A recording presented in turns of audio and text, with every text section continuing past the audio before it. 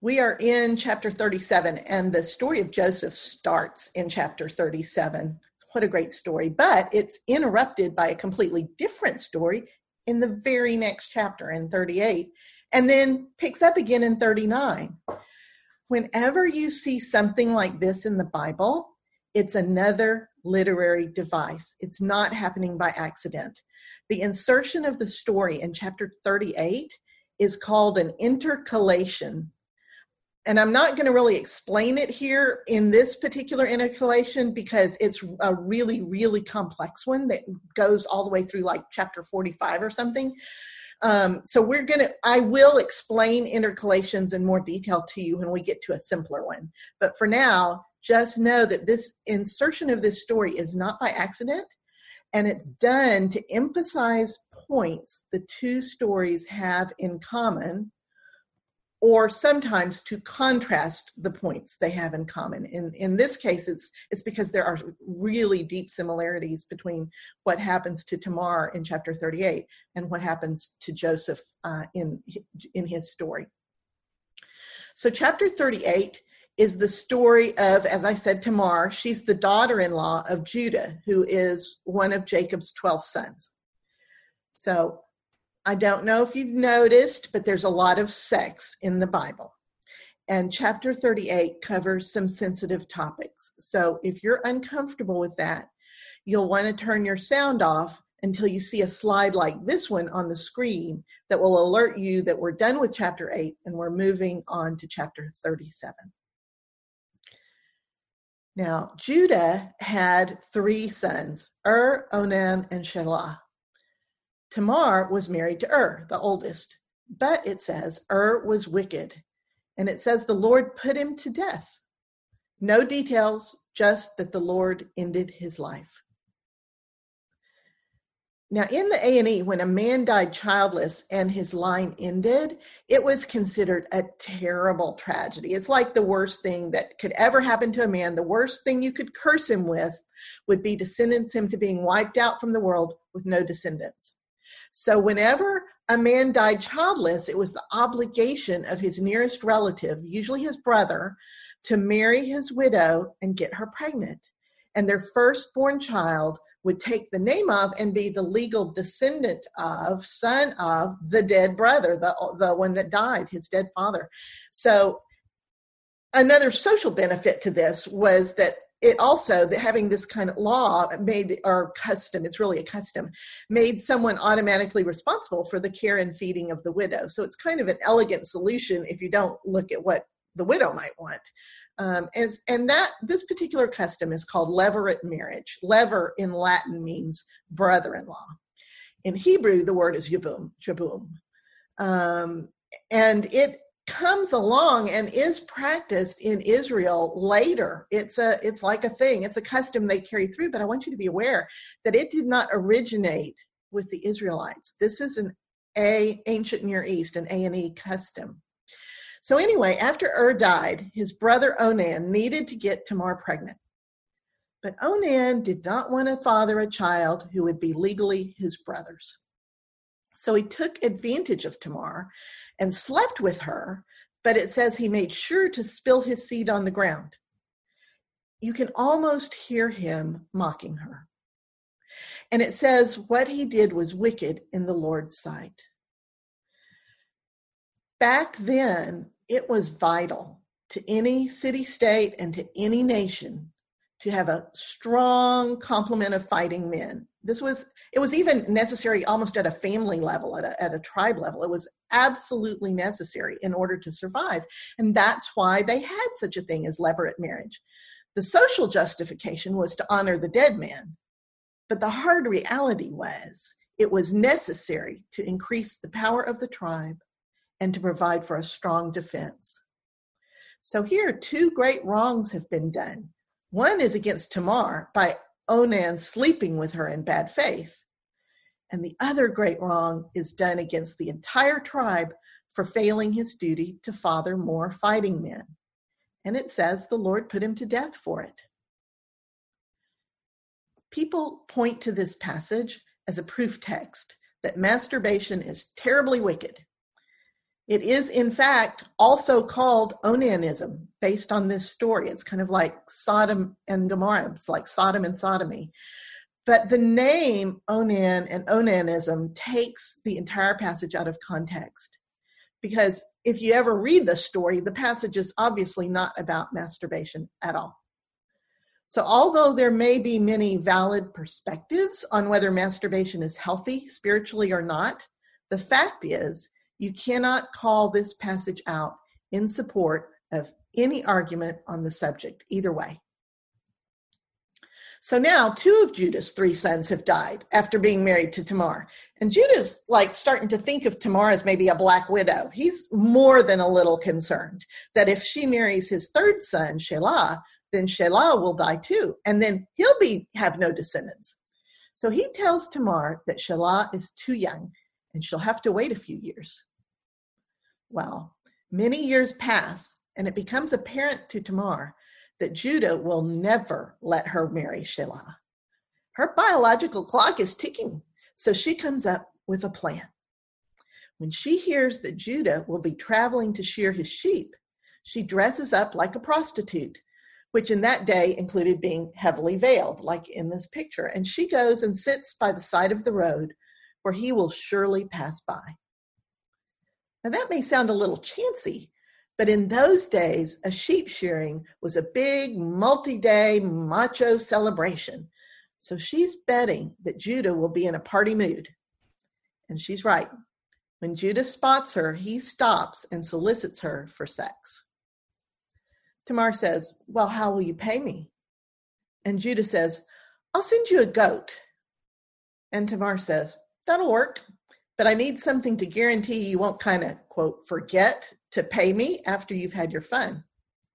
So she asks for his staff and the signature cylinder he's wearing around his neck. A signature cylinder is marked and scored so that when you roll it across clay or wax, it leaves an imprint that serves as your signature. So Judah agrees and the deal is done. They have sex. Judah goes on to the sheep shearing and Tamar goes back home. Judah does try to send a goat back in payment so that he can get his staff and signature cylinder back. But of course, the prostitute cannot be found. Well, 3 months later, it becomes obvious that Tamar is pregnant. And as an unmarried and supposedly virtuous widow, she's in big trouble. She's hauled in front of Judah, the head of the family tribe, for judgment. He immediately sentences her to death by burning for promiscuity. As they drag her out, she pulls out the staff and signature seal and cries, I am pregnant by the man who owns these. See if you recognize them. Judah is thunderstruck. He's forced to own up to his part in this and says, she is more righteous than I, for I failed to give her Shelah, as is her right. And Tamar is spared. And by the way, so is Judah. He suffers no penalty whatsoever. This is another story where there are clearly different rules for women than for men. Pay attention to this sort of ancient cultural bias in the Bible that has become unjustly codified and calcified in our modern churches, in our doctrines, in our homes, and our society. Apparently, applying customs to women thousands of years later in a different cultural setting is fine with some of our major hierarchies and in our particular social world. But I'm here to say they are wrong. These are ancient cultural norms, not decrees made by God. Tamar ends up giving birth to twins, one of whom, Perez, becomes a direct ancestor of Jesus. So 38 is done. Let's go back to chapter 37 and pick up the story of Jacob's 12 sons, the future patriarchs of the 12 tribes of Israel. Jacob finally settles near Hebron, somewhat south of Jerusalem. This is his ancestral home near the tree of Mamre, where both Abraham and Isaac lived. And he quite shamelessly continues to play favorites within the family. 17-year-old Joseph is his particular favorite, and Joseph's brothers hate him bitterly for it. Now, Joseph's a little different, maybe a lot different. He's a typical teenager, to be sure, but he's also a tattletale. And we'll find in later chapters, he's prone to tears. He's definitely not your typical macho man. In fact, it says his father Jacob made a quote, ornate robe for him, the famous coat of many colors. This was not just any robe. It was special, a particular kind of robe. This type of garment in the Hebrew is mentioned only one other place in Scripture, in 2 Samuel 13:18, where it's described as the type of robe that virgin daughters of a king would wear. Think about that for a second. Virgin daughters of a king. As the brilliant theologian and comedian Peterson Toscano observes, Jacob made Joseph a princess dress. Peterson does a marvelous routine in which he views Joseph from the perspective of his uber macho Uncle Esau. And I'll send you that link. I'll post it. It's well worth watching him talk about Joseph. And it's not just that it's an entertaining and refreshing perspective, but it's an example of how people who are marginalized in the Bible, women and the LGBTQ community, for example, are able to see themselves in the story. We need to release our heterosexual, male-centric death grip on Scripture. We need to understand and appreciate how important it is for all of us to be able to see ourselves in God's love story with us. We should not build fences around the Bible. Here's Joseph, whom we'll see as a hero in the Bible. He's someone to greatly admire, and he wears a princess dress. In fact, we'll see that he rarely takes it off. He loves it. So Joseph has a dream in which he and his brothers are out in the field binding up sheaves of grain, when suddenly Joseph's sheaf stands upright, and his brothers' sheaves gather round it and bow down to it. Joseph, being a typical self-centered teen, is so excited about this dream that he tells his brothers all about it. You can imagine their reaction. They already hate his guts, and this makes them gnash their teeth. Then he has another dream in which the sun, the moon, and 11 stars bow down to him. And he tells everyone about this dream, not just his brothers, but his father too. And his father scolds him for it, but stores it in his heart to remember later. The hearts of Joseph's brothers, on the other hand, harden towards him, and their hatred festers. Now, the brothers have to work their father's flocks. It's hard work, and it often takes them far from home. And this time, it's taken them to Shechem, nearly 50 miles away. They've been gone a long time, so Jacob sends Joseph, whom he keeps at home, to check on them. Now, at 17, Joseph's old enough to take a 50-mile journey by himself. Turns out, though, they're not at Shechem anymore, but have moved on to Dothan, another 5 miles or so up north. Joseph finally catches up with them, and his brothers see him coming from a distance. You can't miss that princess dress. And they plot to kill him. The brothers, let's kill him and throw him in this empty cistern and tell Dad the wild animals devoured him. Reuben, no, let's don't kill our own brother. Let's just throw him in the empty cistern. See, Reuben planned to go back later and rescue him. When Joseph arrives and finds this out, he pleads for his life. It doesn't say that in this chapter. It tells us that later. But the brothers are determined. They strip Joseph of his robe, and they throw him in the cistern and sit down to eat. Then they see a caravan of Ishmaelites carrying spices to sell in Egypt. Now, at this point, the story starts getting really jumbled up because Judah says, let's don't kill Joseph. Let's sell him to the Ishmaelites. And I'm like, wait, Reuben, they already agreed not to kill him. That was Reuben's plan. When the Midianite merchants come by, they pull Joseph out of the cistern. Wait, what happened to the Ishmaelites? Sometimes Ishmaelites and Midianites associate with each other. They're both nomadic merchants on the same route, living in the same general area, but they're not the same thing at all. They're two completely different groups of people. Next, the brothers sell Joseph to the Ishmaelites for 20 shekels of silver, and the Ishmaelites carry him off to Egypt. Okay, back to the Ishmaelites again. It's so confusing. Reuben returns to the cistern, finds Joseph gone, and tears his clothes in grief and alarm, and then runs to tell his brothers.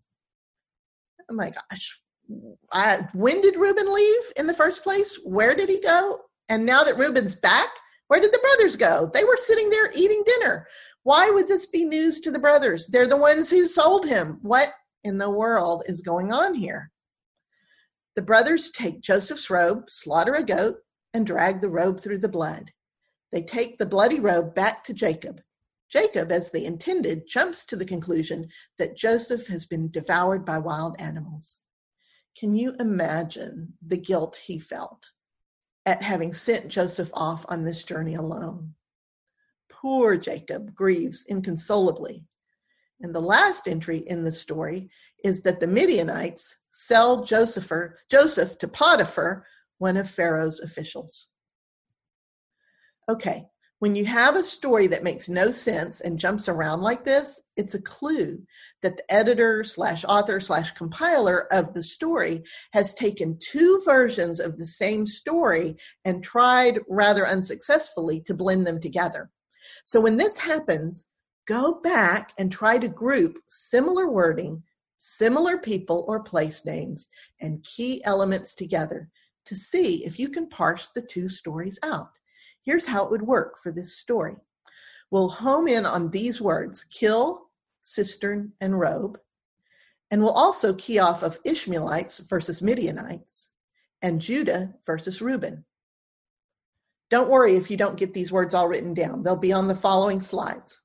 Let's see how the story sorts out if we sort the pieces of it using these words. The first statement, where the brothers plot to kill Jacob and throw him in a cistern, would be the opening statement for both versions of the story. We'll sort everything having to do with Reuben into the right-hand column. And look, Reuben is specifically associated with the word cistern in this sentence. So let's put all the cistern references in the right-hand column too. The bit about Joseph pleading for his life, it could go either place, but let's put everything about pursuing the killing plot as opposed to the leave him in the cistern plot. Let's put all the killing stuff on the left because Reuben was fighting for not killing him. The robe could also go either place, but since we know they took the robe to Jacob to imply that Joseph had been killed, let's put it on the left where we're grouping all the killing stuff. Here's a cistern bit, it goes on the right. Now we have to make a choice about where to put the Ishmaelites and the Midianites. But later in the story, we saw the Midianites pull Joseph out of the cistern, and all the cistern stuff goes on the right. So let's put the Midianites on the right and the Ishmaelites on the left. Judah's got to go on the left because Reuben's on the right, and those are definitely two different versions of the story. And look, Judah is associated with the Ishmaelites, so that looks good. Midianites and cisterns definitely goes on the right. And the brothers selling Joseph to the Ishmaelites go on the left. Reuben is the next bit. He goes on the right. And look, there's the cistern again, associated with Reuben. Cool. Both the robe references, they go on the left. And lastly, the Midianites go on the right. And we're done. So now let's read the individual stories as we've been able to parse them out. The left-hand column reads like this. The brothers, let's kill him and throw him in this empty cistern and tell Dad the wild animals devoured him. Joseph pleads for his life. The brothers strip Joseph of his robe. Then they see a caravan of Ishmaelites carrying spices to sell in Egypt. Judah says, let's don't kill Joseph, let's sell him to the Ishmaelites.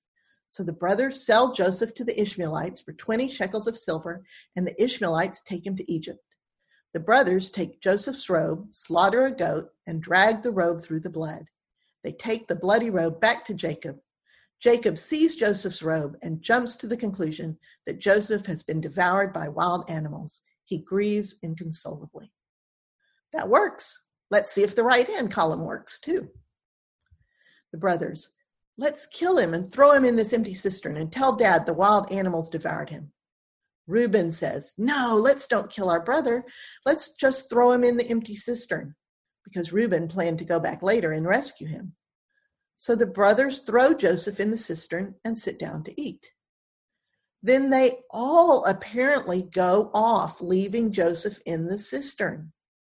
Some Midianite merchants come by, probably hear Joseph hollering, and they pull him out of the cistern and take him as a slave. When Reuben returns to the cistern, he finds Joseph gone. He tears his clothes and runs to tell his brothers. The Midianites end up selling Joseph to Potiphar, one of Pharaoh's officials. That version of the story totally makes sense too. It's only when the editor tried to blend them together that the story became disjointed and confusing. This technique is a tool for your backpack. I mentioned it back when we looked at the Noah story, but this story about Joseph was short enough I could actually show you how to do it. It's pretty cool, huh? It's not hard. You can usually do this. Well, the Lord never takes his eyes off of young Joseph. Potiphar is a wealthy Egyptian official, and Joseph, as it turns out, is a gifted administrator. Who knew, right?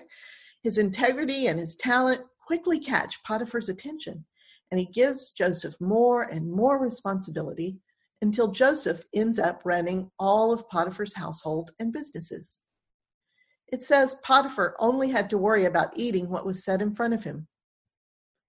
Unfortunately, Potiphar's wife is not as interested in Joseph's administrative abilities as in his good looks.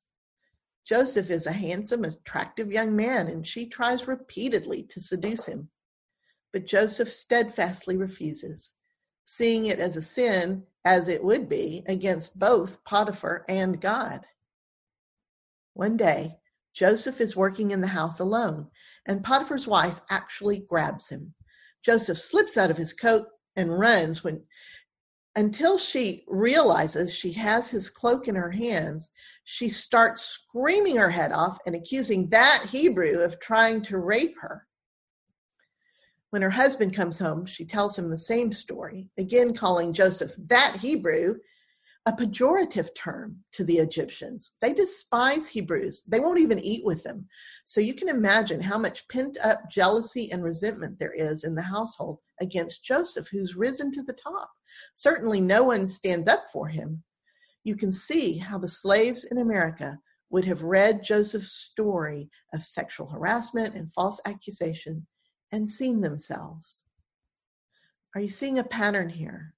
How even in a text written by men, for men, in a society ruled by men, the love of God for the downtrodden and the silenced and the abused and the prisoner still shines through.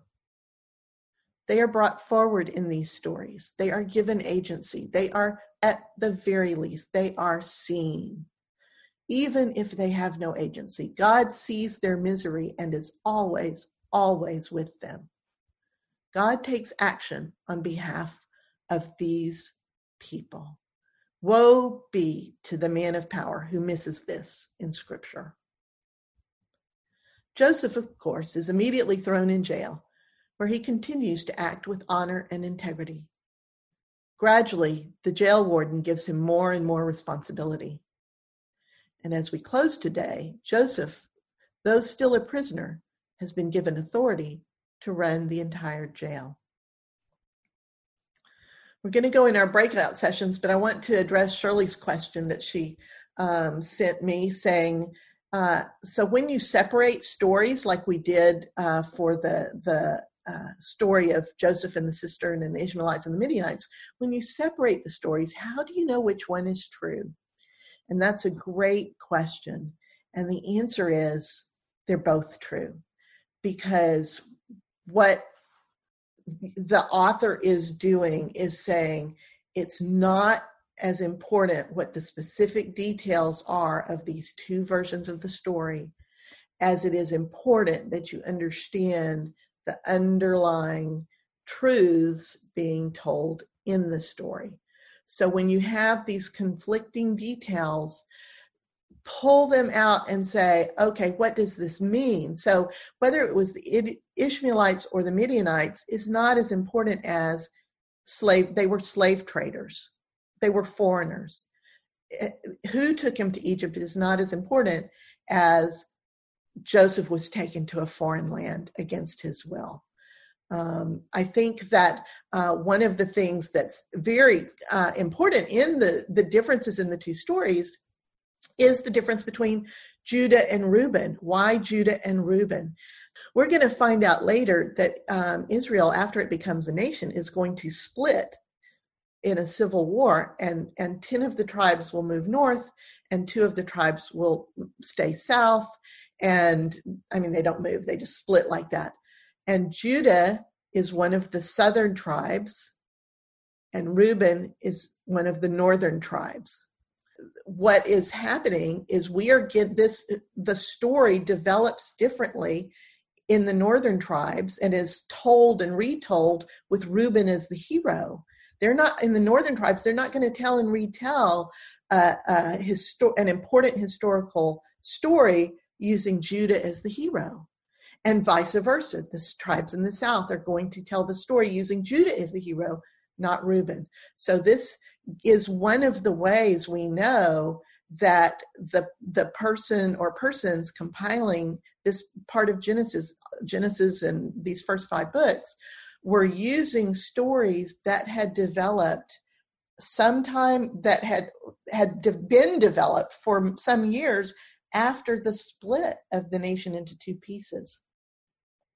So it's one of the clues that we have that this was not written by Moses, probably because the split happened many hundreds of years after Moses. And it's possible, though, that Moses wrote things down and that his writings were one of the sources being used to compile the book of Genesis, etc. So people tell their own truths. They tell their own truths within the wrapping of their culture. And that, I know that you're getting the message loud and clear on that. So it's time for our breakout sessions. Grab your study guide while I get the sessions set up. All right. So tell me what you guys talked about. What did you come up with? Well, Woody had some really great things to say. Well, we talked a lot about whether all the bad things that happen in the world are God's will. And I said my personal viewpoint was that they are not God's will, that good things can come out of bad events, but that doesn't mean that God had all this planned in advance and, used a bad event in order to make a future good outcome for the greater good. I just don't believe that. Gotcha. We talked about how the ancient viewpoint of God pretty much was that the gods or God or whoever they believed in controlled every move you made, and that we don't see God in that light, that he gives us free will. We decide we'd make our own decisions on what we're going to do and where we're going to go and such. But God's will is the outcome, what he wants at the other end of it, not necessarily the path that you take to get there. And that he's going to work everything out according to his will, even when we don't make the decision that would make him the happiest. I say that right, guys? I would say that God's will is always for good, but I agree with you that God is I don't see God as a puppet master who's controlling every move that happens on earth and to people. But I do believe that God's will is always for good in the long run and the short run. Yeah. We talked about how God, the gods would be, if you had problems, it was because the gods were judging you. So what our comment became was, God is not judging you. That's not how God works. And that God will be with you through all your difficulties and griefs. That, he was with Joseph all the way through everything, and Joseph was not alone, and God saw Joseph. So if you have someone who's grieving, you don't say, well, this is God's will. Or you don't say, I've heard, I've been there, I know what you're talking about. You say, I see you, I hear you, I'm with you, and God is with you. And those are things you can say to anybody in any difficulty, and it will be encouraging because you're coming alongside with, because the only time Job's friends got in trouble was when they started talking. So the less we say, the better.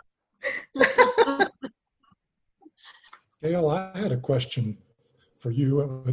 We didn't have an answer to in our breakout group, and that is, if this robe that Joseph wore was the kind of robe that would only be worn by a virgin princess, why would Jacob make such a robe for Joseph? That's an interesting question. I have no idea. Do you guys have an idea?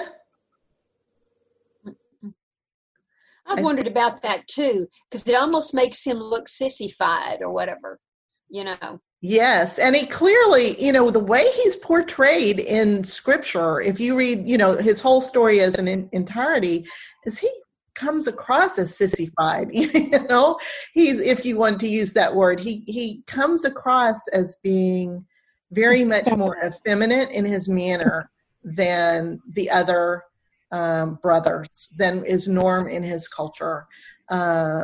However, he's, by contrast, he's like over the top talented, and his administrative talents and, his integrity, his character strength, his strength of character are apparently also, he's really good looking too. Yeah, and handsome and good looking, and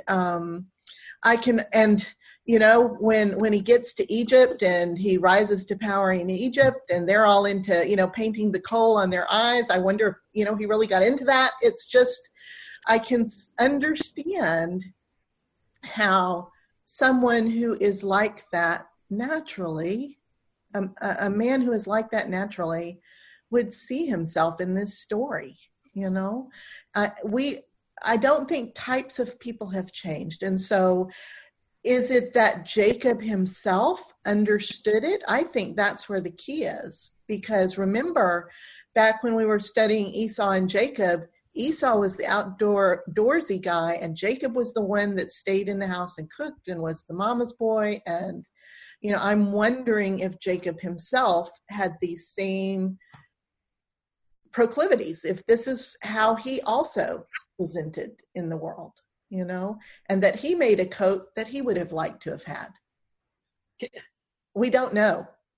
Gail, this is the first time, and I've studied this, before, that I thought about, even though Joseph was 17, could he be a little bit on the naive side and sheltered? Coming from a small town, you don't know what's out there till you move away from a small town. Yes. You've never been exposed to anything except that everyday piddly stuff. And I think sometimes Joseph was just a little bit on the naive side. A lot of times I've been thinking, he's just selfish, egotistical and all that. But, I kind of looked at it from that viewpoint. Was he naive at a point and had to grow up quickly, maybe when faced with reality? Just food for thought. I think that sounds quite plausible, Gladys, and as a much more generous view of him, Right. He was very young, and he clearly had not been let out to go work with his brothers and do all the things that you would think he would by 17 was like marriageable age back then. Right. You'd think he would be tending the sheep. You think he would have more responsibility. And it's amazing for him to go from what appears to be no responsibility to heavy responsibility and doing a good job at it. Yes, and I think that if you think back on Jacob's life, his dad's life, he was recreating his own childhood for Joseph. Mm-hmm. Yeah. This may come out later in the Bible, but we had a question: did Joseph ever get married? He did. He gets married. He, as part of his rise to power, he's, quote, given a wife who is the daughter of a very, very, very important priest in the priestly class. And they have 2 children who later figure big in the history of the 12 tribes of Israel. So it's very... Was his wife an Israelite, or was she Egyptian? She was Egyptian. Her father was a very big deal in the Egyptian priestly hierarchy. Yeah. So it's thinking about what Gladys said about him being naive, I have a child that is very gifted and things come easily to him, but he's just now almost 40 and figuring out that other people's feelings matter too, and trying to understand that not everything comes easily to everybody. And it makes me wonder if Jacob wasn't in that category. You mean Joseph? Yeah. Oh, Joseph, I'm sorry. Where everything came easy to him and he just didn't understand the challenges others had and their resentments. Yeah, and maybe he didn't understand how his brothers would react to his telling the stories about his dreams. Yes, right. And I wonder if he was, like on Gladys's point, if he was naive. I think we all judge expect others to react like we would react in a particular situation. We put ourselves in their place, and that's what we expect. And I think Joseph, by nature, was a more forgiving, loving, enthusiastic for the other person kind of person. And I suspect he was truly shocked when he showed up and found out he knew his brothers didn't like him, but I suspect he thought they loved him. Mm-hmm. Yeah. It just hit me with what Julie was saying and what you said, and I went, oh my gosh, he was autistic. Well, yeah, that's what I was just thinking. He was on the spectrum. Yeah, right. You know, focus on administrative things, really hyper-focused, not seeing in other people's feelings. Yeah. Super smart. Yeah. Very interesting. And I wonder, and you know, one of the things that makes that interesting as a potential premise or a way to understand Joseph would be that when he had to do that sudden growing up, he did it in 2 places of isolation. Wow. I'd like to make one more comment that, you know, our group said that God was with Joseph throughout the story. And to me, I feel like it was a means to an end. His successful story of Joseph had much greater significance because it's part of the birth of a nation. It's the beginning of the birth of a nation. And I think that God was leading him through that. That's a significant part that we need to remember. Even though we haven't gotten to that, we're going to get to that. Right. And I wanted us to begin wrestling with this question of God's will, because it's going to come up a lot as we go through the Old Testament and how we begin to think about that question. I just want to plant the seed here because it's an age-old human question. Why do bad things happen to good people, and where is God in this? It's even got a name. It's called theodicy. This question is the question of theodicy, and it has to do with God justice is what that is. We talked about that a little in our group, and we were talking about those things do happen. You know, not everything good happens to good people. We do have bad things that we have to struggle with, and and good things happen to people who are non-Christian, you know, and non-believers. And it's how you find comfort as a Christian when those bad things happen. And it doesn't always come immediately. Sometimes it takes some time. Sometimes you've got to wrestle with your relationship with God and get through it. But that doesn't mean he's not there for you. Yeah, and what I wanted you guys to begin to wrestle with was the really fundamental question that Woody kind of kicked us off with, which is it God's will that bad things happen so that good things can later happen? And I want to really home in on that question, because I want to offer to you another way to look at this.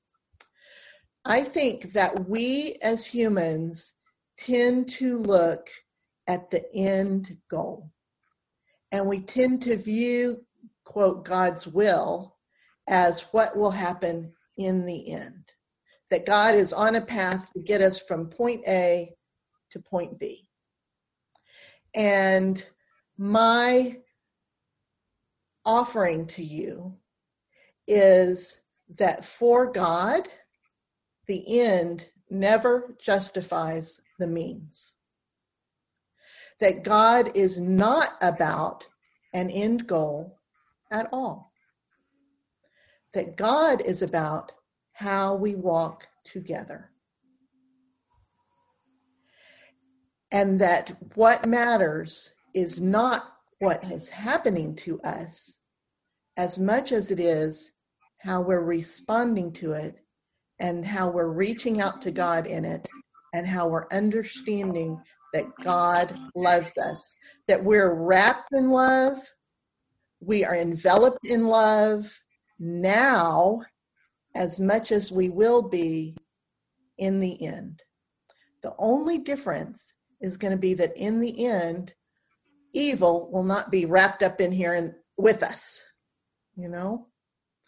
But we have access to that end love, to that state of love, to the relationship of love, and to the power of love now. And that's what God is about. It's not about what happens. So the end for us can never, ever be used to justify the means. We are a people who have that upside down. We're about the how, not the what. And so I want to leave that with you as a thought as we close class today. It's a discussion that will go on forever, but I hope that you think about it, ponder it over the next week, and I'll see you next Thursday. I've got a question, Gail, and that is about the intercalation. Yeah. It just occurred to me that Judah, and the way he expressed his sexuality was very different than the way Joseph expressed his sexuality. I would think that if Judah was in the same position where he had a woman who was trying to seduce him, that he would not resist, that he would just naturally go and express his sexual urges, because he didn't really show a whole lot of restraint in his life. I mean, I understand the reason that there was a need for a prostitute in the temples or whatever, but that must have been a concession for some people who really had trouble with their sexual urges. Well, men I'm speaking about. Or maybe women. Maybe that's the reason why they chose to be, prostitutes at the temple. I don't know. But I just thought it was really interesting when you talked about how you have this story that's in the middle. It really shows a difference in their attitude towards sexual expression. Yes, and that's exactly the kind of thing you want to begin picking out of an intercalation, is picking out what things are the same in the story but have different reactions. Or, and if you want to take a stab at that intercalation, you'll want to look from chapter 37 through chapter 45 for the pieces, to find all the different pieces that the story addresses. an intercalation typically doesn't end up with a point like a chiasm does. You know how a chiasm comes to a point, here's the point. An intercalation doesn't. An intercalation is more of a food for thought, comparing contrast, deepening of and emphasis of the story. Can you spell that? INTER INTER.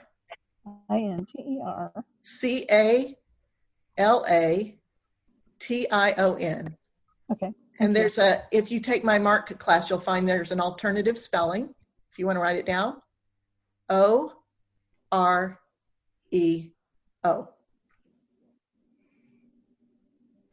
Oreo?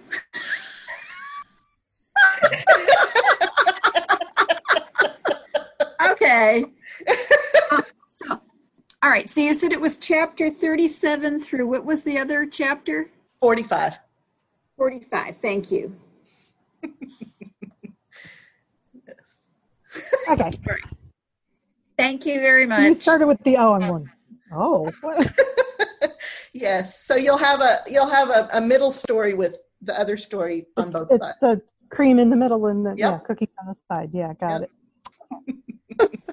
Lumar knows all about this. All right. Thank you very much. We'll talk to you later. Hey, everybody. Bye. Bye. Love you, Bye. Tony. See you next week. Bye.